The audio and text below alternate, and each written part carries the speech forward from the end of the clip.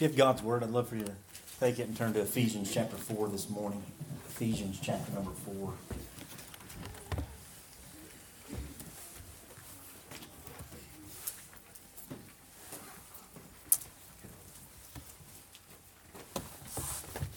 I'm sorry, I was thinking of the offering passage. It's actually Ephesians chapter 2, just a couple chapters back. Forgive me.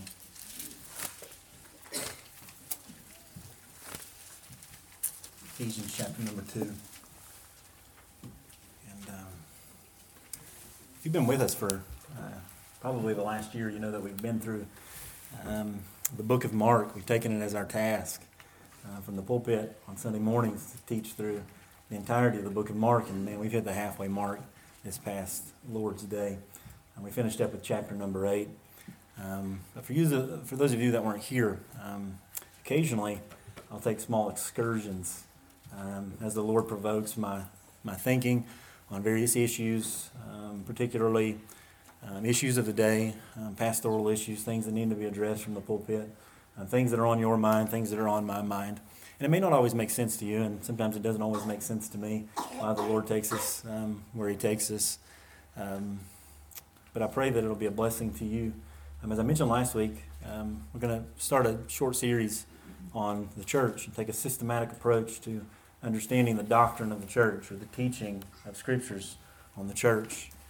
And I particularly was led this way as I finished preaching through Mark chapter number 8 and the things that have happened in recent days, the last year, all of the unrest, all of the chaos, the virus, all the fear, all the worry, all the anxiety, the president who's going to step into office, who is blatantly anti-Christian in thought and in deed, and what that means for the church, and what that means for us in future days.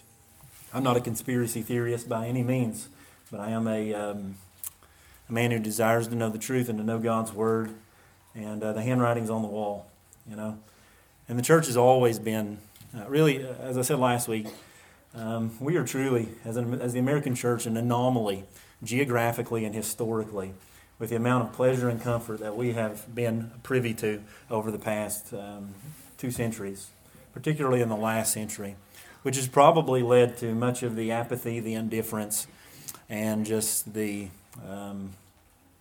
apathy, the indifference, and just the confusion about what God desires for the people of God. So in coming days, it behooves me to try to impart to you who we are as a people, what God desires of us as a church.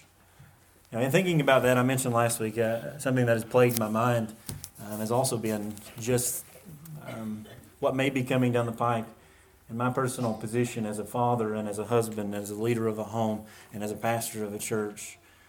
The responsibility to train and to teach and to disciple and to prepare for when that day comes. As a church, what will we do? As an individual, we all like to think that we would take up the sword like Peter and cut off a guy's ear, be ready to fight. Not realizing that just a few days later, we'll bow the knee to a little girl as we deny Christ before men. Are we truly ready? I know that you like to think that you are. I know that I like to think that I am. That I would give my life in a moment for my Savior. But the truth is that if we're not willing to give our lives now, in daily walk with Jesus Christ, in a personal relationship with Him, how in the world could we ever expect when that day comes and He requires something greater of us, that we'll be willing to lay that down? A lot of people ask me the question, and I've got it, and I've asked myself, and I'm somewhat boggled in my mind as to how to answer it. Like in this age, what do we do? As things come down the pike and things arise, how does a Christian respond? And in some sense, I don't know how to answer the question, because I think the answer is that we should already do what we've been doing. Or maybe it's that we've not been doing what we should have been doing. That the church doesn't ever change its direction, even in the midst of persecution. The church is an entity. It is what it is. We're not to change anything inherently about what we're doing in the midst of what's happening now and in the midst of the coming days. And the way that I need to train my children is not to change strategy, unless the strategy that we've been engaged in for the last 5 years or 20 years as a Christian or 30 years or however long you've been has been inherently unbiblical. We should be doing the same thing in the coming days as we are doing today, if it is what God truly desires. We don't change form. We don't change with the culture. We don't change this and that. Depending upon the newspaper and what's going on around in the world around us, Christians inherently should be the same, whether they're in the home or whether they're in the church or whether they're in the culture, as they carry Christ with them, a character and a nature. Essentially, we are to be the same. I guess the question for us this morning is what are we? What are we? What is a church? Let's read Ephesians chapter 4. And this makes me very uncomfortable today. I love verse by verse preaching and going through the Bible, and this is somewhat of a topical sermon, Ephesians chapter 2. It's somewhat of a topical sermon to prepare us for the coming weeks as to what the true nature of the church is. What is the church? How should the church function? What should the church look like? These are things. How should you as an individual function within the church? Is this essential? Is what we're doing this morning essential? Is it something that God requires of us, and thus whenever something comes down the pike, we carry on, Is this a moral issue? Is gathering together on the Lord's Day a moral issue? Is this what God commands? Is this what God requires? And if it is, then are we willing to take that stand in the coming days? These are questions we need to answer. And I think that answering those questions will prepare us for what we are to do. To know what we are is to know what we are to do. So we're going to spend a few weeks just on the basics, and it's going to seem somewhat rudimentary, it's going to seem somewhat elementary, it's going to seem somewhat basic, and you're going to be saying, like, we already know this. I'm not asking you inherently, do you know this, but have you appropriated it by faith to where you believe this and you're willing to deny yourself and take up your cross and follow Jesus? In the past days, we spent 3 sermons, particularly at the end of Mark chapter number 8, and we honed in on those verses, and we spent a lot of time, man, and God just really impressed upon my heart just the truth of that Scripture and what the Christian life looks like, and inherently appropriating the gospel by faith, and what that looks like in my life as a husband, as a father, as a Christian, as an elder, as a pastor, as a friend, as a brother, as a son. Like, what does that look like in my life? And in some sense, I'm springboarding off of that passage of Scripture to say, when that happens, when that takes place in a believer's life, what does he springboard into? What does the Christian life look like? And I think it looks like this. I think it looks like a church. I think it looks like individual responsibility carried out within a corporate gathering. I think that if you separate Christianity like America has in former days and in present days and make it simply a personal relationship with Jesus. I love Jesus, but I hate the church. That is the farthest from Scripture. You rip the individual Christian life out of the context of the church, then you can make little to no sense of the entirety of the New Testament. It is fashioned within the church. The book of Acts is the history of the New Testament church. The Gospels are the record of Jesus Christ's life and ministry and giving His life, as Ephesians tells us in chapter 5, for the church. The epistles are written to churches, as Paul takes up his pen by the power of the Spirit of God. Even this morning, he writes to the church at Ephesus. And he writes these words in Ephesians chapter number 2. In verse number 11.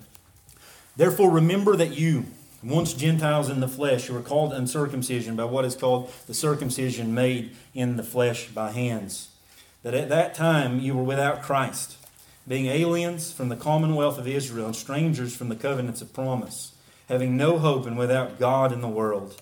But now in Christ Jesus, you who once were afar off have been brought near by the blood of Christ.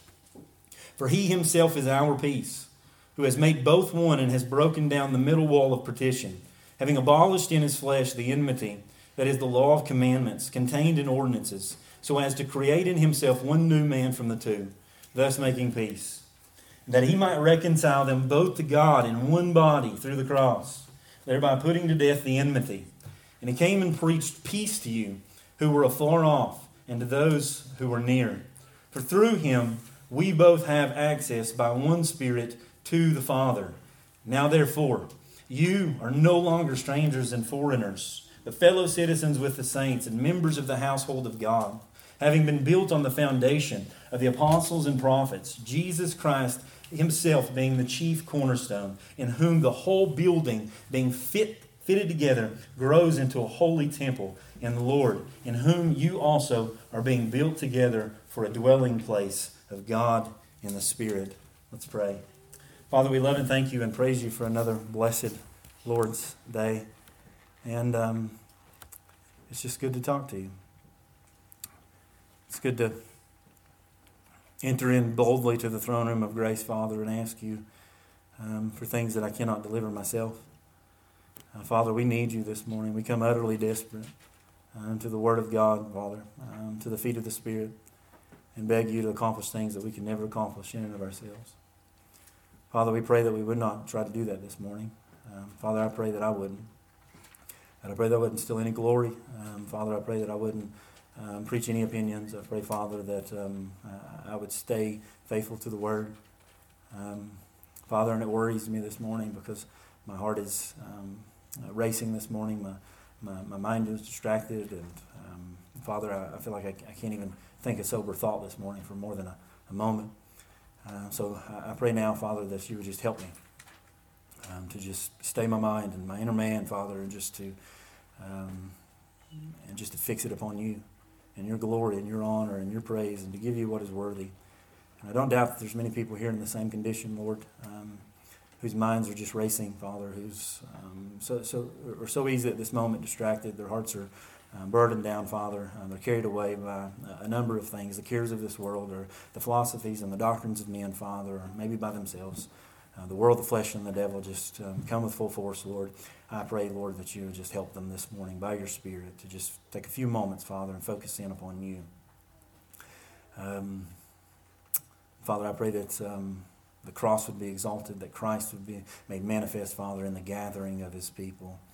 Father, we pray that you just give us ears to hear this morning, eyes to see, and a tender heart ready to receive God's word. And whatever you may speak to us this morning, Father, that you would just help us to receive it with joy. Joy unspeakable and full of glory, because this is a portion of what Christ accomplished in his death. So, Father, may we be faithful to you in this moment. May you accomplish eternal things as we approach your word by his grace. Amen. Amen. I would just say another note. I generally don't like to preach like this, but I think it's necessary to give you an introduction. I really wanted to read just Ephesians 1 through 3 this morning, but for time's sake, we wouldn't do that. But the sermon is going to be rooted particularly in Ephesians chapter 1, Ephesians chapter 2, and Ephesians chapter 3 this morning. So I want to encourage you sometime this week to take time and just read the context. Be good Bereans. I don't want to give any opinions or any notion that I'm up here this morning preaching anything that I desire, and I take a text and I just run with it.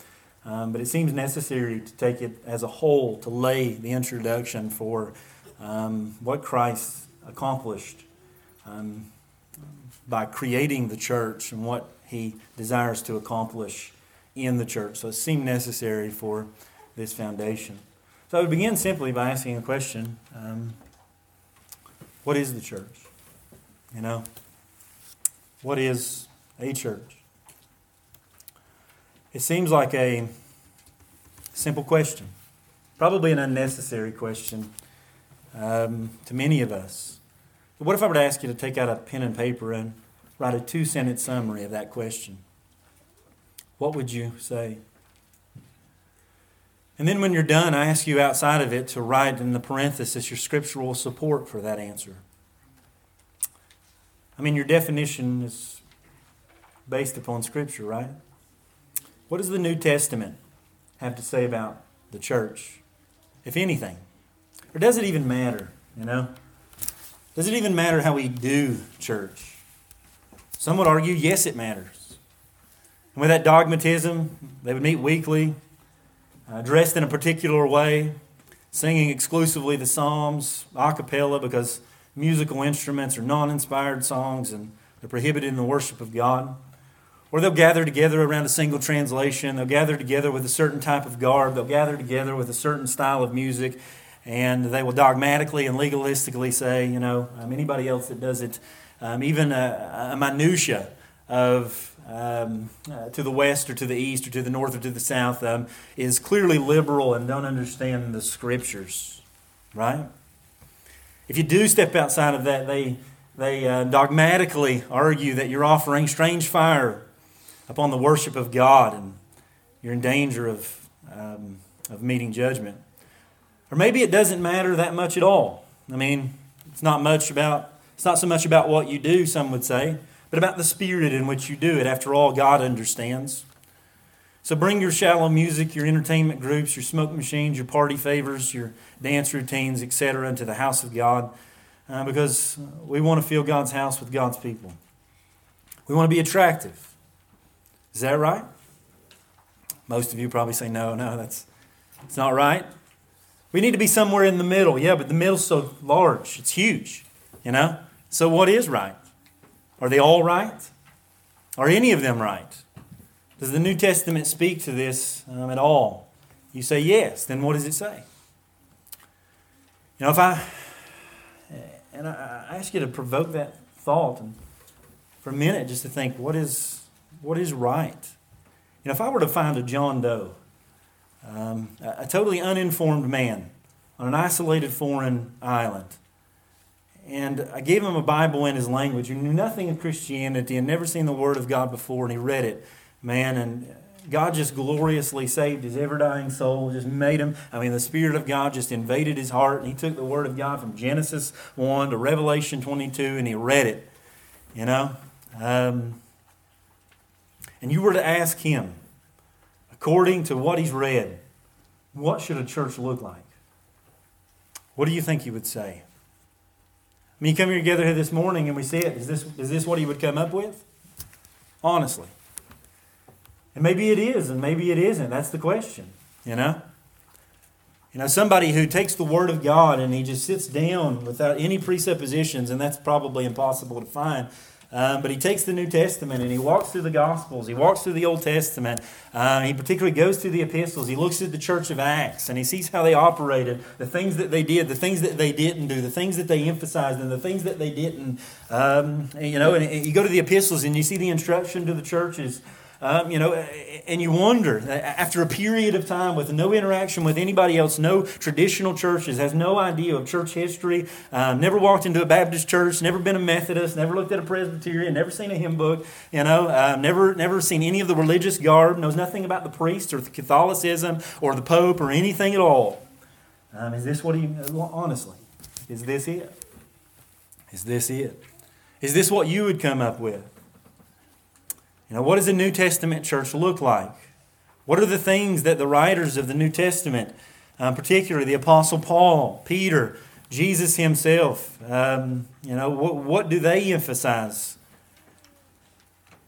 And it sounds like a simple question, What is a church?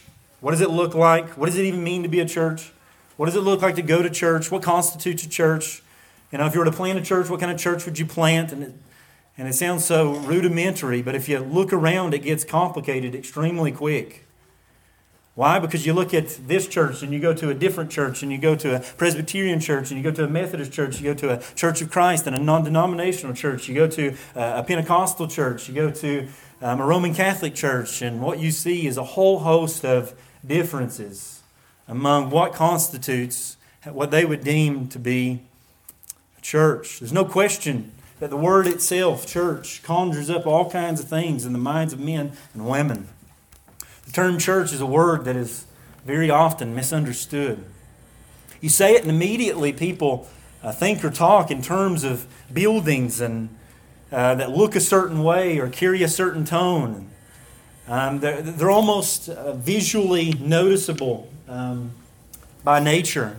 You can generally look at a building and a structure, and for the most part you can tell whether it's a church or not. Why? Because of the stained glass and the steeples. Or you may think of church and denominational structures that you've known or you've come out of. When you say church, some may speak in terms of individuals that they see in the street who are dressed in a certain way, wear a certain collar, look like a man in a suit and a tie, and you may think, man, he looks like a preacher. I went to a seminary particularly that I remember going to work at a hospital afterwards, and there was a particular rally that some of my coworkers went to, and they went to our church in this rally for it was outside of church. It was a political candidate, and we gathered together, and she looked at me afterwards, and she said, "This is what she said about the whole rally." She said, "Man, I went to that church, and you all looked exactly the same. You know, it was like a cookie cutter mentality." Cookie cutter mentality that we went and they produced a certain type of man that was to be for a certain type of church, and all of us began to look and to sound and to look the same. We were very ecclesiastical, very churchy. Some have another misunderstanding represented, and the misunderstandings are almost limitless. Some people look at the church and they view it as an object of skepticism. If you talk with them for any length of time, they'll speak of the hypocrisy that they've encountered. And they may also speak of the harm that they've experienced. I don't like those people, they may say. I don't want to go there ever again. After all, it's a place full of hypocrites. And there's never a place I've been more harmed than in this church or in so-and-so's church or whatever that may be. And at the same time, the church is increasingly marginalized in the minds of men and women. The churches in the West, particularly in our culture, is increasingly pushed to the periphery. It may seem minute and minor to you, but it's hard to find a church now in these days in the midst of a community. Whereas in the foundings of America and even in the UK, it used to be at one time small villages would be constituted by churches, and you would find that in the midst of the community was not only the political power, but also the church. Why? Because church was in the midst of a community life. Now it's hard to find in the midst of a downtown community life that is the center of that actual community. Others believe that church is basically benign. It's harmless. Almost a cute and sentimental idea like going for a walk on a spring day. It's harmless either way. It's really an institution to drive the imaginations of our children and teach them ethics. Or it's more for retired men and women in their older age because it's something that can keep them busy as they've given up the substance of their real life. It's for the kind of people that like singing in choirs and doing weird things like that. In essence, they're saying it's basically useless other than being a benign distraction.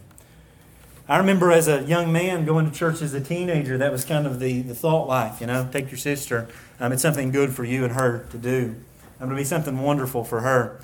But when you grow up, you need to leave that behind and think like men. For others, it's just bizarre. Maybe that's you.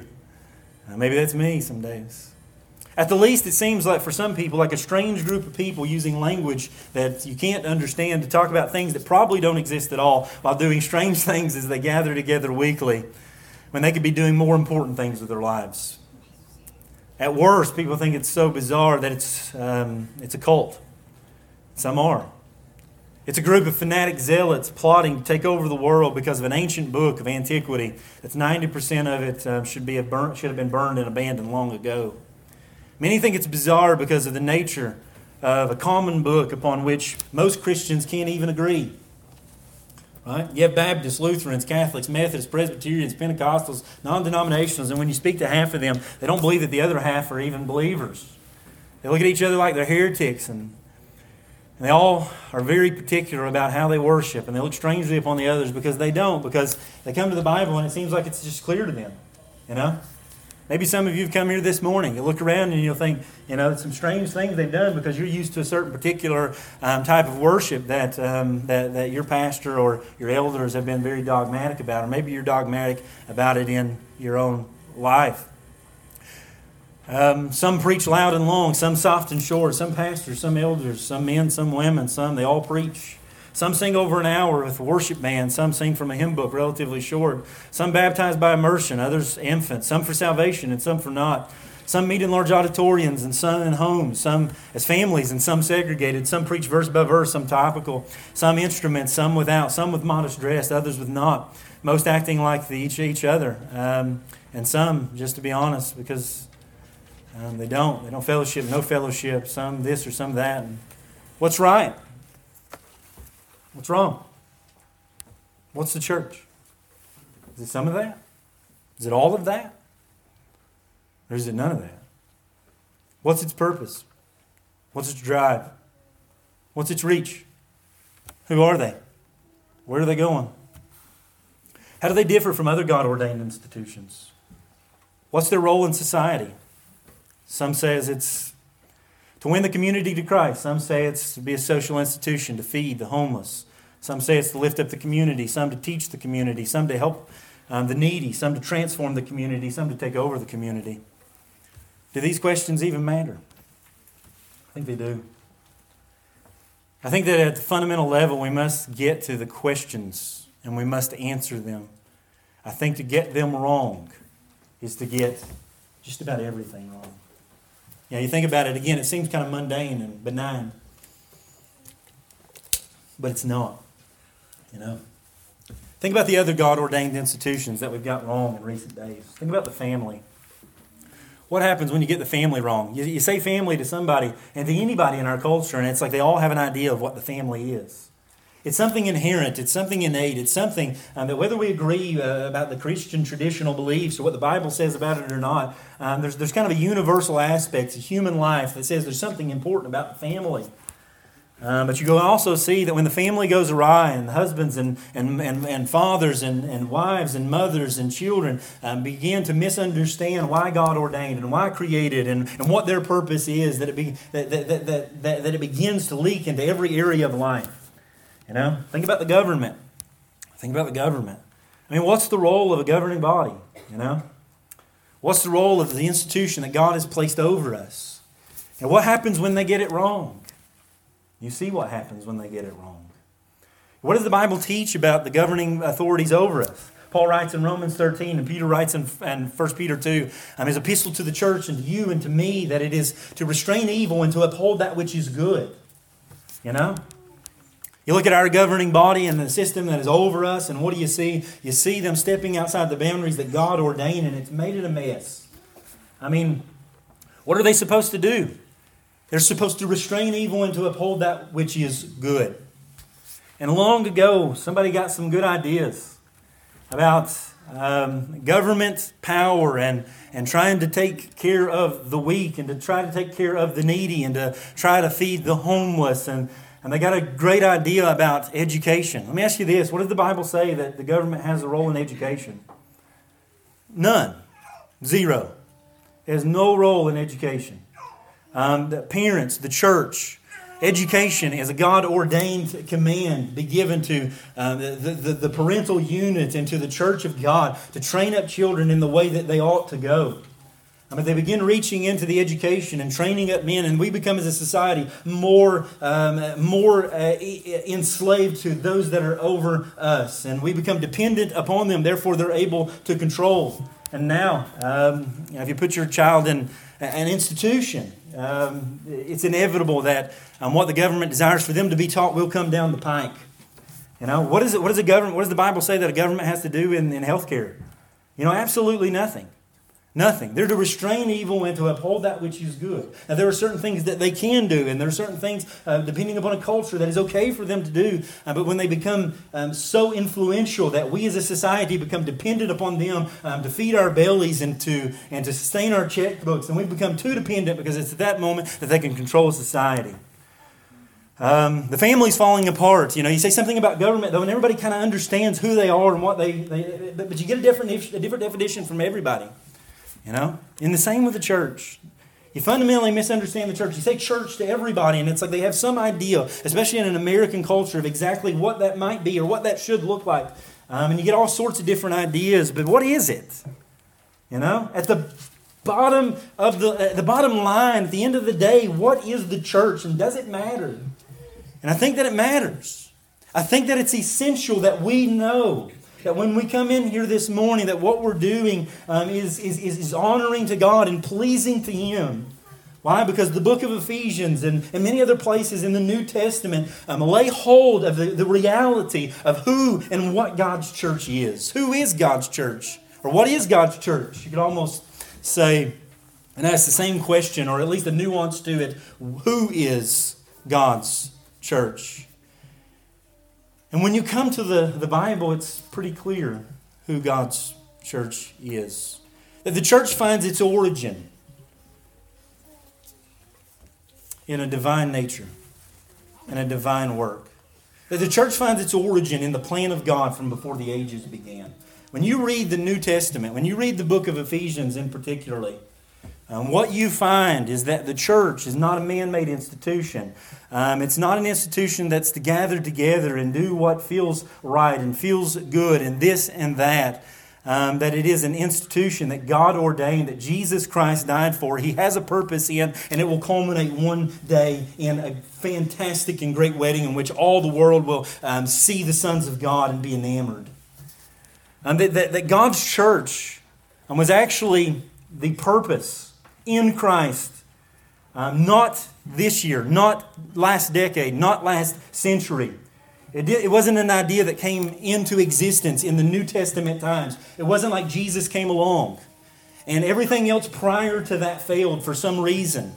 Everything that God is ordaining and the covenants that He's making and the plans that He's organizing up until that point just keep seeming to fail. So He's going to change directions and He's going to move in another way. Why? Because let's try this out. And the New Testament church became a brand new ideal to which God could operate in the world. Like that's not how the Old Testament or the New Testament looks at it at all.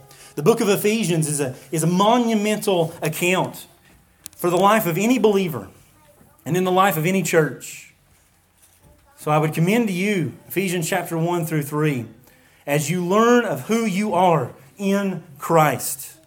You learn in chapters 1 through 3 who we are in Him and what He desires in us. You learn identity. And in learning identity, chapters 4 through 6 teach us about what we are to do. That if you'll give yourselves over to Ephesians 1 through 3, you'll find out who you are and your identity in Christ. And that will dictate 4 through 6 to understand how you are to walk in this world. That's why in chapter 4 and verse 1 he says, I therefore, the prisoner of the Lord, beseech you that you walk worthy of the calling with which you were called, with all lowliness and gentleness, with long suffering, bearing with one another, endeavoring to keep the unity of the Spirit in the bond of peace. There is one body, one Spirit. This is who you are. So this is what you're to do. We fundamentally need to get to the answer to the question, who are we? To understand in this age what we are to do.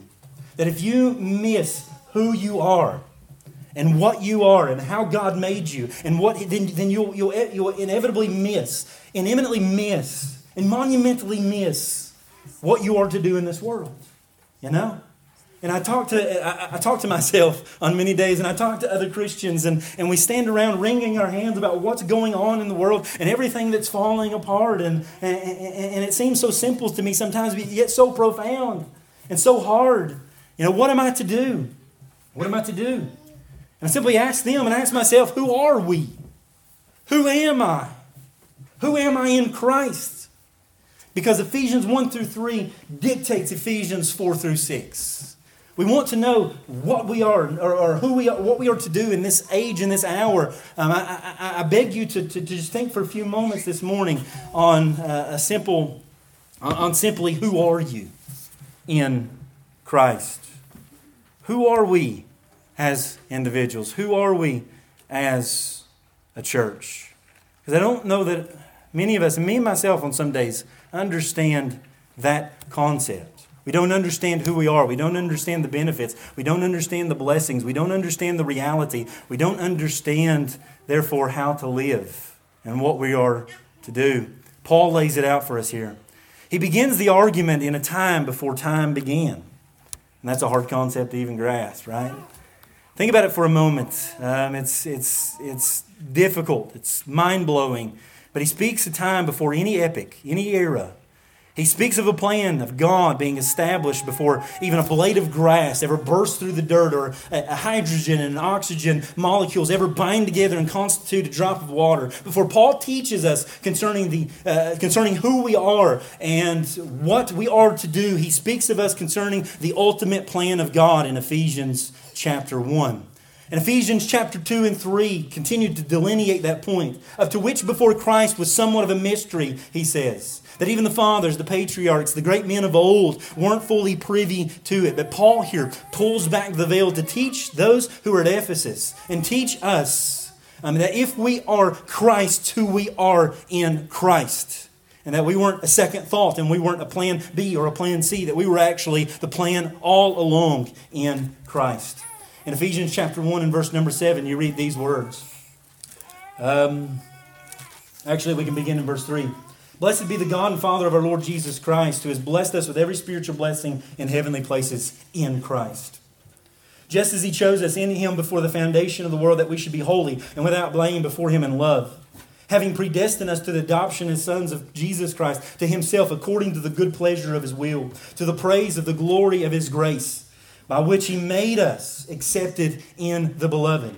In Him we have redemption through His blood, the forgiveness of sins, according to the riches of His grace, which He made to abound toward us in all wisdom and prudence, having made known to us the mystery of His will, according to His good pleasure, which He purposed in Himself, that in the dispensation of the fullness of times He might gather together in one all things in Christ, both which are in heaven and which are on earth in Him.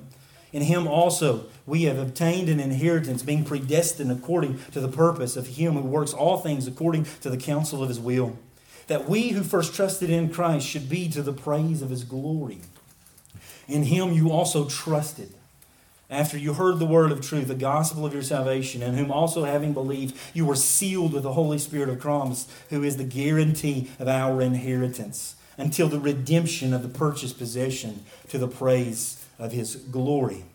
Therefore I also, after I heard of your faith in the Lord Jesus and your love for all the saints, do not cease to give thanks to you, or to Him, give thanks for you, making mention of you in my prayers, that the God of our Lord Jesus Christ, the Father of glory, may give to you the spirit and wisdom of revelation in knowledge of Him, the eyes of your understanding being enlightened. In verse number 20, which He worked in Christ when He raised Him from the dead. And he goes on to speak about his right hand in heavenly places, authority given to Him. Verse 21, far above all principality, power, might, and dominion, and every name that is named, not only in this age, but also in the age to come. And He put all things under His feet and gave Him to be head over all things to the church, which is His body, the fullness of Him who fills all in all. And I know that's a long passage.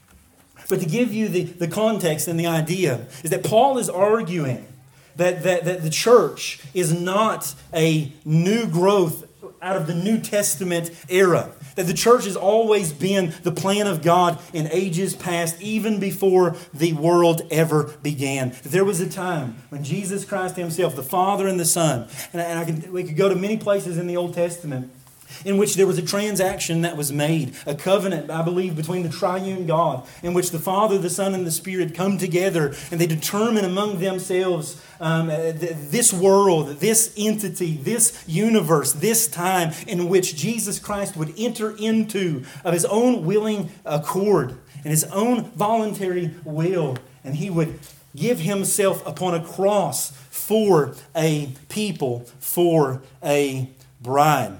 That the church of God, the church of Christ, you and I, me, this thing here this morning, like it didn't come into existence 5 years ago when we constituted as a church with 2 couples. This thing came in existence in the mind of God ages ago, before the world was ever created, the oceans were ever filled, the trees ever sprouted forth, and before Adam and Eve were ever constituted in their marriage. That this thing here was ordained by God Himself. And you can read about it all throughout the Old Testament. You can read about it all throughout the New Testament. You can read about it in Genesis 3:15. You can read about it whenever the promise is made after Adam and Eve's fall, that one would come to crush the head of the serpent, and that the bruise of this man would be healed. And you can read in the New Testament that John, I believe, is referencing that when he says that the devil was destroyed. The works of the devil were destroyed. You carry on and you see Adam or Noah in the ark, which I believe is a type of Christ and a type of judgment that came upon the ark, but they were safe in Him. You can go on and you can find Abraham in Genesis chapter 12 and 15 and 17 and 20 and 22, where covenant is made with him. In Galatians, Paul looks back through that covenant that was made to him. And while there's true physical promises for the nation of Israel, he says there's another layer on top of it. That the gospel was preached to Abraham in the promise that all the nations through his seed, the seed being singular Christ, would be blessed. That there would be one that would come that would crush the head of the serpent. He would be the ark in which men would come and find safety and security. He would be the one in which would come in human flesh as the seed of Adam, the seed of a woman, who would carry a similar nature, yet without sin, and that he would be a blessing to the nations. That Ephesians chapter 2 here, when it speaks of this one man coming together in the text that we read, that we as Gentiles, you and me, Americans, outside of the nation of Israel, outside of the promises, outside of the covenants, become heirs of those promises. That this was ordained in the Old Testament, but even prior to that, in the very plan, nature, character of God. That the church finds its origin in the mind of God. And the church finds its origin in time and reality totally by the agency of God. Chapter 2 and verse number 1, and you He made alive, who were dead in trespasses and sins, in which you once walked according to the course of this world, according to the prince of the power of the air, and the spirit who now walks in the sons of disobedience. And what Paul outlines there is a salvation that is given by God, totally free of any works or any merit that we could accrue. The Bible's very explicit. All throughout the New Testament and the Old Testament particularly, that when a man is saved, he's saved 100% wholly by God. It is a gift of His grace, not of works, lest any man should boast. It's not 99.9% and 0.01% me, and 99.99% God. The Bible is very explicit that the nature of man is corrupt. He's at enmity with God. He does not seek after God. He's a child of wrath, and he's a child of disobedience. He's walking in his own way, and he doesn't even desire to seek after God. So what does Jesus Christ do in all of His love, His glory, His grace? He determines before the world ever began that He Himself would enter in and He would accomplish what all the old covenant couldn't accomplish. Thus in Jeremiah and Ezekiel, you see this new covenant promised. This new covenant that He would come along and He says, you've broken all the old covenant and you keep walking your own way, but I'm coming to create a new covenant, to establish it with you. One that would satisfy the wrath of God, one that would secure the salvation of all those who would believe, one that would do what the old covenant could not do. And Hebrews teaches us, and Luke teaches us, that the new covenant of His blood was that Jesus Christ's blood was the blood of the new covenant. The new covenant was inaugurated by Christ Himself and secures the salvation of all those who would ever believe. And that in that covenant is also He fulfills the requirements. He gives the Spirit of God. He regenerates the heart. He makes it alive. And He causes them, Ezekiel and Jeremiah says, to walk in His statutes. That whenever a man comes to Christ, John chapter 1 and verse number 12 teaches us that this was not the will of man. That this wasn't what man would have done. This isn't what man would have constituted. This isn't the plan that man would have made. He says these words. But as many as received Him, to them He gave power, He gave the right to become the children of God, to those who believe in His name, who were born not of blood, nor of the will of the flesh, nor of the will of man, but of God. That the church was born in the mind of God before the ages began.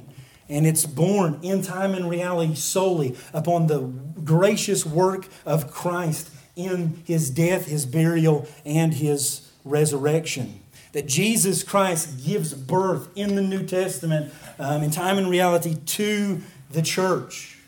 And at the same time, it's hard in our thinking to think about the church prior to that, because there is a reality of the church in the Old Testament. It's not the same as the New Testament church, but there is a reality that those who in Christ believe the promise of the gospel in the Old Testament secured the benefits of the salvation that Jesus Christ would finally do in the New Testament. You say, what are you saying? That believers in the Old Testament were saved exactly the same way. How? By looking forward to Christ and taking hold by faith. That's why Abraham believed, and it was accounted unto him as righteousness. Hebrews teaches us that no man was ever saved outside of Jesus Christ and His righteousness. But what we have in the New Covenant, what we have in the New Testament, is the full and final revelation of God's purpose in time and in history. So what is the church? The church is that thing, that people, that group for which Jesus Christ fashioned all of human history to enter into and to die for and to purchase on His behalf. That He secures for Himself by His own blood a bride out of the nations. It's like in the Old Testament when a servant would go and find a servant or a bride for Abraham would send a servant, a slave in a sense, to go out and to find a bride for his son. The father today sends the servant out to go into the world, to the nations, and find a bride for his son. That's the church. The Bible speaks of it in many ways. He speaks of it as a body. He speaks of it as a bride. He speaks of it as a building. He speaks of it as a flock. He speaks of it as a field. Why? To teach us a little bit about who we are and what we are to do in Christ. And that's why we come to the book of Ephesians. That's why we come to Ephesians chapter number 2. And we discover that through the death and resurrection of Jesus, God's purpose from all eternity finds fulfillment as He establishes what He refers to in verse number 13 as a new man, which is nothing other than the church. That He buys this church, He buys this people, He purchases this bride, so that out of His rib would be born a man, would be born a new man, made up of the nations, of not only Gentiles, but also Jews, who would come along, just as Adam is created in the garden, and Eve is created out of his rib, to come alongside and to aid Adam in taking dominion over all the earth and spreading the image of God. Jesus Christ, the second Adam, the last Adam, comes into the world, and by the piercing of His ribs and the giving of the ghost, it gives birth to His bride out of His side, who would come alongside Him and with all authority given to Him in heaven and on earth, they're to go and take dominion and spread the image of God through the preaching of the gospel to the ends of the earth, to fulfill that final mandate that Adam himself could not fulfill. And that's what you see. And you see it's 100% the total work of God that will finally and fully culminate one day in a great display of God's glory. That's what you read in Ephesians chapter number 3 and verse number 8. To me, who am less than the least of all the saints, this grace was given. Why? That I should preach among the Gentiles the unsearchable riches of Christ, and to make all see what is the fellowship of the mystery, which from the beginning of the ages has been hidden in God who created all things through Jesus Christ, to the intent that now the manifold wisdom of God might be made known by the church to the principalities and powers in heavenly places, according to the eternal purpose which He accomplished in Christ Jesus our Lord. It's an interesting phrase there in verse number 10, that the manifold wisdom of God might be made known by the church to the principalities and powers in heavenly places. There is a sense in which you say, well, why did God do that? There is a sense in which the text here tells us that God did it simply to display His glory to the principalities, the powers in heavenly places. There's coming a culmination day, at that great day at the end of the age, in which all the world, universe, and everything in it will stand before Christ, and they will see His manifold wisdom and glory. That it's somewhat of a show and tell that's being prepared, and it's quite incredible. That's what he says in Ephesians 2, that we're seated with Him in heavenly places, in heavenly realms in Christ, in order that in the coming ages He might show the world the incomparable riches of His grace expressed in the kindness to us in Jesus. In other words, He's going to, at the end of the age, have this amazing event. And He's going to bring people along. He's going to bring the angels, and He's going to bring the principalities and the powers, even rulers possibly in dark places. And at the great wedding day, He's going to say simply this: look at her. Look at her. Do you know what she once was? It's going to be amazing. I mean, it's going to be a wedding day of wedding days. You know, right before the service, got the glory in one of a wedding that happened just within the last couple of weeks. And just to be a part of that, to see a little bit of that, is just to be elated in the expression of love that they have for one another in Christ and what He ordained in that. And you think about the celebration that it was and the glory of seeing the beautiful bride come down in the train. And God is saying, Jesus Christ Himself is saying that He purchased before time began. I mean, in His mind and thinking, a plan that was carried out 2,000 years ago that is preparing for one great and fantastic wedding in which the bride will come down in all of her glory. And the world, the angels, as they do even this day, will wonder at the grace of our Lord. The focus won't be inherently upon us, but it will be upon the Christ who accomplished that thing in us and made people who were undeserving and ugly and lacking in beauty and unholy and ungodly. And they're going to look and they're going to say, that was what they were, and look what He did. That's the church. That's the church. You see? It's going to be like just them walking down the aisle. You know? Can you imagine the lady at the well who's walking down the aisle? And He says, look at her. She had 5 husbands. She had a live-in lover. But look at her now. Look how beautiful she is.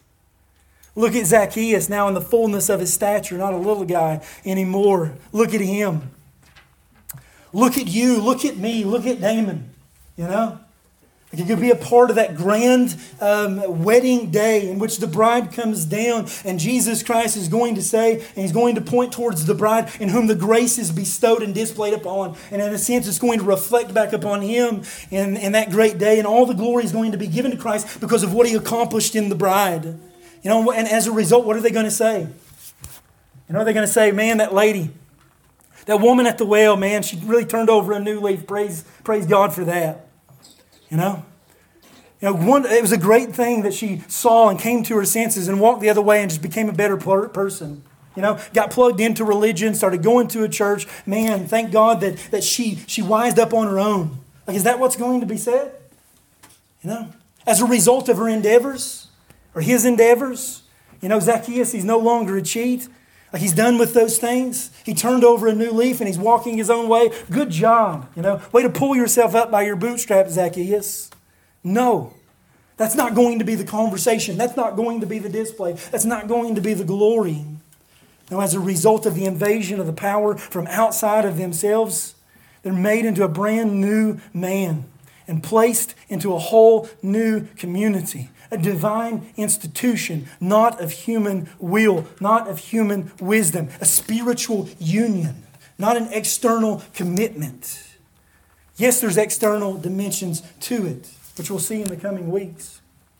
But without the spiritual union, the being in Christ, the external element, the baptism, the church membership, the this, the that, the things, the songs, everything, the prayers that we did this morning, listen, it's meaningless if it's not in Christ. That's the point, right? That day, Jesus Christ in times past with the Father planned to bring about a plan to birth a bride out of His sacrifice. Why? So that one day it could be displayed to all the worlds. This is the church, saved, alive, transformed. This is who we are. We are the product of the faithfulness of God to keep His own word and the gracious character of a Savior who would enter into the world on our behalf. This is who we are. Charles Wesley wrote this, "'Tis mystery all, the immortal dies. Who can explore this strange design?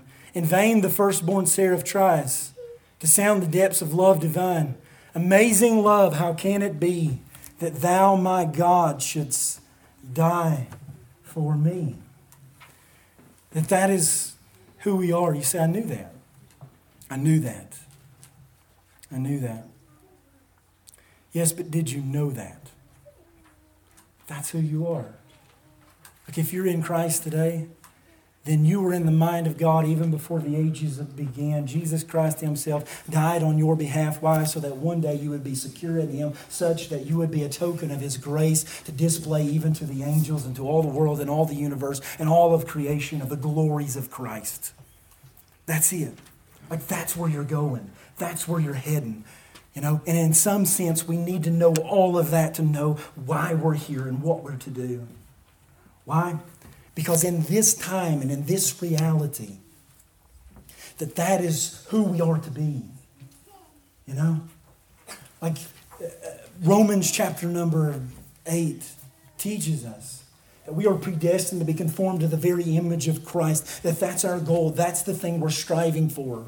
Right? That the church was born in the mind of God, to be born in time and reality, to be finally and fully made like him at the end of the age. And until that time, the Bible is explicit and clear that Christ purchased it, not just for that time, but for now. That you and what is bestowed upon you here and now are benefits and blessings for you to push on to that. That heaven 2,000 years ago, in some sense, broke into time and reality. And the very benefits of Christ are extended to you and him so that you can live that reality here and now. That's who you're to be. You're not to look and to long inherently for a day in which you'll be something that you're not. Jesus Christ invades the soul in salvation to make you alive and extend to you much of those benefits even here and now. Why? So that you would come under the rule and reign of Jesus Christ, not only then, but today. That the church was born in the mind of God in time and reality. Why? To move toward and forward that day. You say, what am I to do in this day? And this is the thing we're going to flesh out in the coming weeks. And we're going to do it in explicit form. We're going to talk about the nature and the function and all the things, what we are to look like and what we are to be. You know? But you need to understand and know that the church comes under divine rule and reign of Jesus Christ, who is our head. That the church is that entity of which Jesus Christ purchased for the purpose here and now to come under the divine rule and reign of Jesus Christ, who is our head. That the church finds its purpose and power, particularly and only in submission to the governing rule of God over us. Ephesians chapter 1, we read that just a moment ago, right? And he put all things under his feet and gave him to be head over all things to the church, which is his body, the fullness of him who fills all and all. You see, what are we to do as a church? Okay? And if we are the church and we've been made alive in Christ, we have all benefits in him. So what am I to do? Mark chapter 8. You know, the gospel is to take up your cross, follow Jesus. You know, it is to deny yourself, take up your cross, follow Jesus. Right? But what does that look like?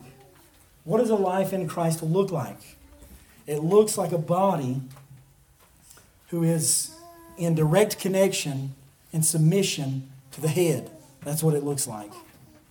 That the church, it is incumbent upon us as a congregation during this time to find our power and purpose in submitting to the governing rule of God. And Colossians 1 kind of paints it in a similar way. In Colossians chapter 2, what you see that there's a danger in the church. And the danger in that church is the danger in so many of our churches, and it's a danger in maybe our mind and thinking as well. I know it is mine, right? He urges them to abandon the philosophies of men and the traditions and the syncretism of the day, right? What was the problem in those days? The problem in those days was they wanted to take their old religion, they wanted to take their traditions, they wanted to take this and that, and they wanted to include it into the relationship with Christ. And he's saying, guard yourself against that. And in Colossians chapter 1, he echoes exactly what's here in Ephesians chapter 1, that Christ is your head. Christ is the governing rule. Christ is the king. Christ is the rule. Christ is the authority. And that's the nature of the New Testament church. That's the nature. How then do we, as believers in this church, saved by the grace of God, ensure that we are not caught up in the spirit of the age and creating our own church. That's the nature, right? That's the danger. The danger is for us to come here and to think about it like a man-made institution, right? We can just bring together whatever we want, and we can bring together all of our things, and it's nothing more than a social institution, right? And that's the danger. The danger is that we come together, and it's like a Christian Rotary Club, A lot of people think that that's the way that the church is born, and the churches are born today, and a lot of them are. A lot of them are. And maybe this one was too, I think about 5 years ago, and I think about the purpose. I think about why I started this thing, I think about this, and I think about that, and some days I wonder, You get one Reformed Christian, and you get two. It's like kids, I got kids, I know.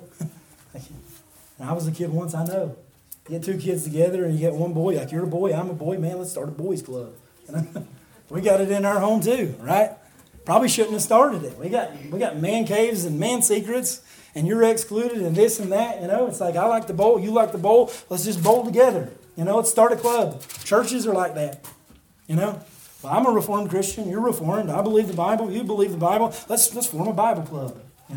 Like, it seems like a great idea. But oftentimes that's exactly the way that it ends, and that's the way that it goes. Like, it seems like a good idea, and we just come together with common interests and this and that, and we continue to operate off of our common interest. Ephesians chapter 2 speaks of a church that the only common interest, the thing that brings them together, Gentile and Jew, enemies with God and enemies apart from God, and enemies with each other, that this gospel tears down the wall of partition and separation, and we come together in Christ under His authority, His rule, and His reign, and we govern our lives as such. That this church, so how do believers in any generation or in this generation assure that we are not caught up by which that is the rule of the day, that which is the fad, that is this? Just simply, we come to an understanding of what is true. And the greatest antidote to false philosophy and teaching and to human speculation is a thoroughgoing experiential grasp of basic Christian doctrine of what is the church and who is Christ and who are we in Him. Who are you in Christ? As a result of what He did, what do you owe? What is owed to Him? Right? So in a sense, we move from the question of, have I been included in Christ? Am I saved? Have I been regenerate? Have I been made alive? Am I a Christian? To asking the question today that I've been pushing towards and really working at this question, am I submitting to Christ? Who is the head? Who is the head? And I ask that as a church. Honest to God, I do. I ask that as a church. I ask as a church this morning and in the coming weeks, like, what we're doing here, like, is this it? Is this a true church, first of all? I mean, and in that, is this a church that desires to be more like Christ? Or are we stuck in the philosophies of men, and we've come together and we've just tried to start a Reformed club in which we can bump elbow to elbow and give high fives on Sunday and say, go get them, man. Or are we that entity that was born out of the very rib of Christ as He gives His life on Calvary, and thus grace is bestowed to us in such a way that our gratitude for Him and new life demands that we take up our cross and follow Him, not only as individuals but as a church. Like, when you read the book of Acts and I read the book of Acts, is this really it? Is this what God intended? Or do we have room as a church to grow? When I read the New Testament, I'm convicted. I'm convicted in the books of Acts about prayer. I'm convicted about my own preaching. I'm convicted about study. I'm convicted about fellowship. I'm convicted about worship. I'm convicted about this. I'm convicted about church organization. I'm convicted about men.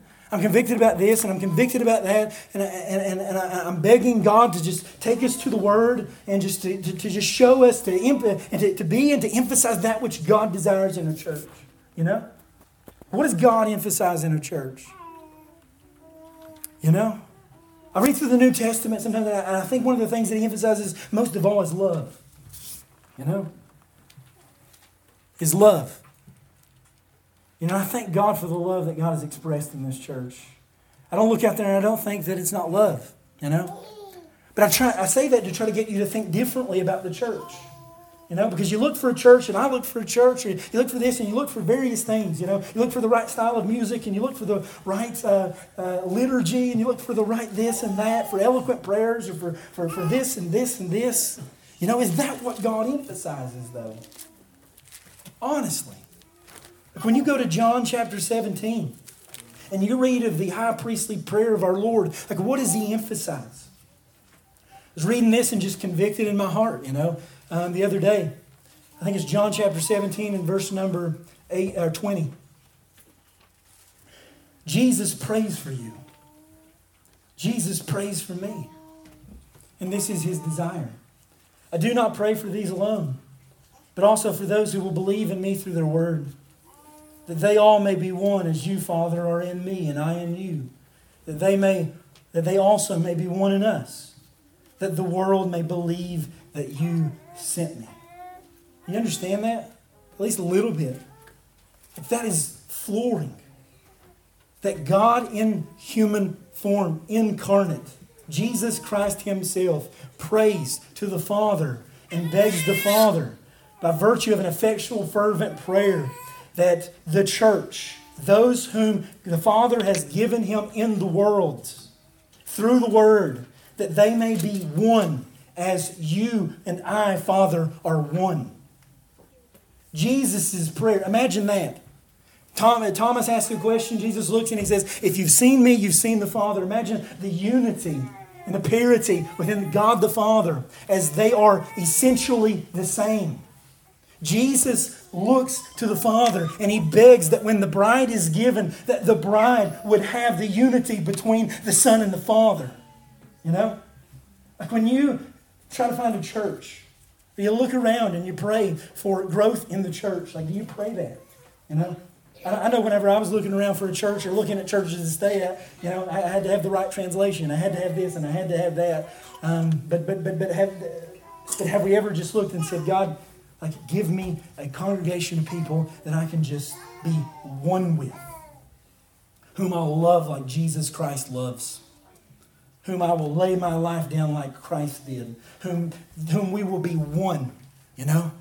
God, give me a congregation in the church in whom like I can come into and we can just be one like you are with him and one. We're on the same page. We're loving. We're going about our business and doing the will of the Father, you know?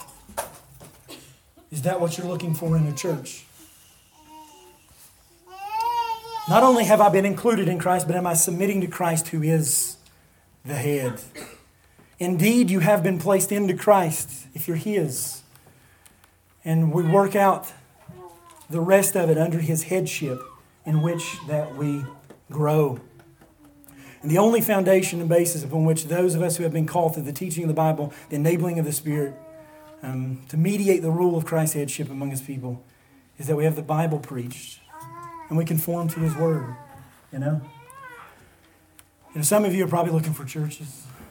Some of you are looking at this church and you're wondering, are we the right church? I don't know. You know? But if you're looking for a perfect church, you'll never find it. The Bible doesn't speak of perfect churches, but the Bible does speak of true churches. You know, in ages past, true churches have been defined as those churches who rightly understand the gospel and preach it and minister the sacraments appropriately. And that all it has to do is with the gospel. That the church that we need to be is not a perfect church, but a true church. And you need to recognize that when you come to a church, it's not a perfect church, it's a true church. If it's a perfect church, you should probably not go because we'll all ruin it, right? The old joke. That we should desire not to be, so that's not what I'm advocating for. I'm not advocating for a perfect church as we go through the doctrine of the church. But I am advocating for a true church. A true church that is spirit-filled, understands the gospel, and understands what their goal, purpose, and duty in the world is. Right? And it's not to be perfect, but it is to drive on to perfection. That should be our goal. That when you see a New Testament church in the book of Acts, they're not perfect. They're growing in the Lord. You know? They're growing in Christ. They're laboring together and they're pushing each other on in faith. And that's my desire. That throughout this series, that we are reminded of what the church is, who the church is, and what the church's personal or purpose in this world is. I have a great concern for the church at large. I do. My concern is that the concern that I've had for some time, that it simply won't survive. Why? Because many of them are constituted and led not by true church, but by themselves, many even unbelievers. But I don't worry about the true church, and honestly, I don't worry about most of you. I don't. I don't worry about churches who know that they're in Christ. I don't worry about churches that are alive. No need to pine over the church at Philadelphia in Revelation, the church of brotherly love. No need to pine over the church, I believe it was at Smyrna, the persecuted church that continued to persevere in Christ. It's the other churches that I worry about.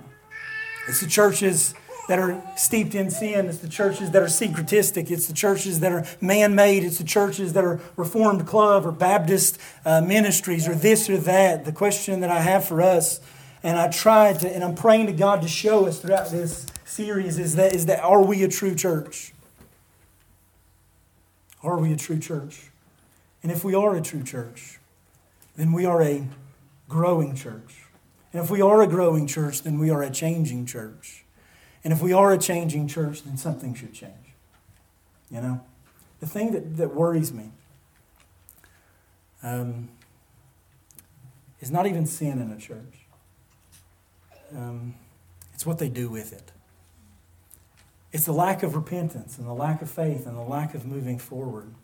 True churches are churches that are willing to recognize their own sin and their shortcomings because they've come under the headship of Jesus Christ, who is the rightful rule and reign and the kingdom in their hearts. And that in the coming days, as we come to the Word of God, I'm asking us as a church, those that make Christ Bible Church their home, for us to honestly, be honest with ourselves, lay ourselves bare as we come together in unity for the gospel's sake and for Christ under the headship of Christ, and we look around and we say each other and we have conversations and we think, like, is this it? Is this it? You know? Is this it? Or is there some area in which we can push on to Christ? Is there some area that we can sacrifice and lay aside and say, man, we need to be more like Jesus in this? You know? And I know that there is because I know that I do. You know? One of the dangers is to make a true mark of the church, strong theology or the right doctrine or this or that, and fail to see that a church is to be evangelistic or a church is to be prayerful or a church is to be this or that. And I can tell you today that we are not where we need to be. And throughout this series, I'm begging you to understand who you are, what Christ came to accomplish, who we are in Christ, what we will culminate in that day. And when we have that before us, we run after that with everything that we are and everything that we have, because that's all that really matters. You know? That Jesus Christ Himself stands before us as the emblem of what we ought to be and what we ought to do. And thus, with that image ever before us, we strive after that. You know what? And that's a hard thing to do. That is a hard thing to do. To recognize and to realize, like, I don't have it all together. But that's the glory of that great day whenever I come down the aisle, and people look at me and say, I didn't think he was going to get in, I've had people tell me before, there's no reason you should be saved today. I know, that's what makes it so amazing, right? You grow up in a family with a broken home and a mother and father that didn't go to college or didn't even graduate high school. Grow up in drug and alcoholic infested apartments, living probably 20 different places by the time I was 18, with people doing drugs upstairs and across the way, and going, to a school that was just rampant with all these things. And you wonder why in the world God made his way towards me, who was day in, day out, openly rebellious and steeped in ungodliness and 100 other things. And one day Jesus is not going to say, look at him, but he's going to say, look at me, because look at what he is now. That's the grace of God. And that glory should be bursting forth out of this church now. Like as the love that permeates us because of the grace of God, not only of what we will be, but because of what we are and what we used to be, that transformation comes outside of ourselves when we should be everywhere and anywhere but here, and doing our own thing and walking our own way apart from God and apart from the world, just selfish and self-righteous and earning our own way by our own strength and our own intellect, exalting ourselves. And Jesus Christ comes in and he takes that rebel sinner who is at enmity with him, who loved himself and himself alone, and he makes him a child of the Most High King. That is what the world needs to see. Doesn't need to see our religious garb and our suits and ties and our white collars and our wonderful compositions and this and that.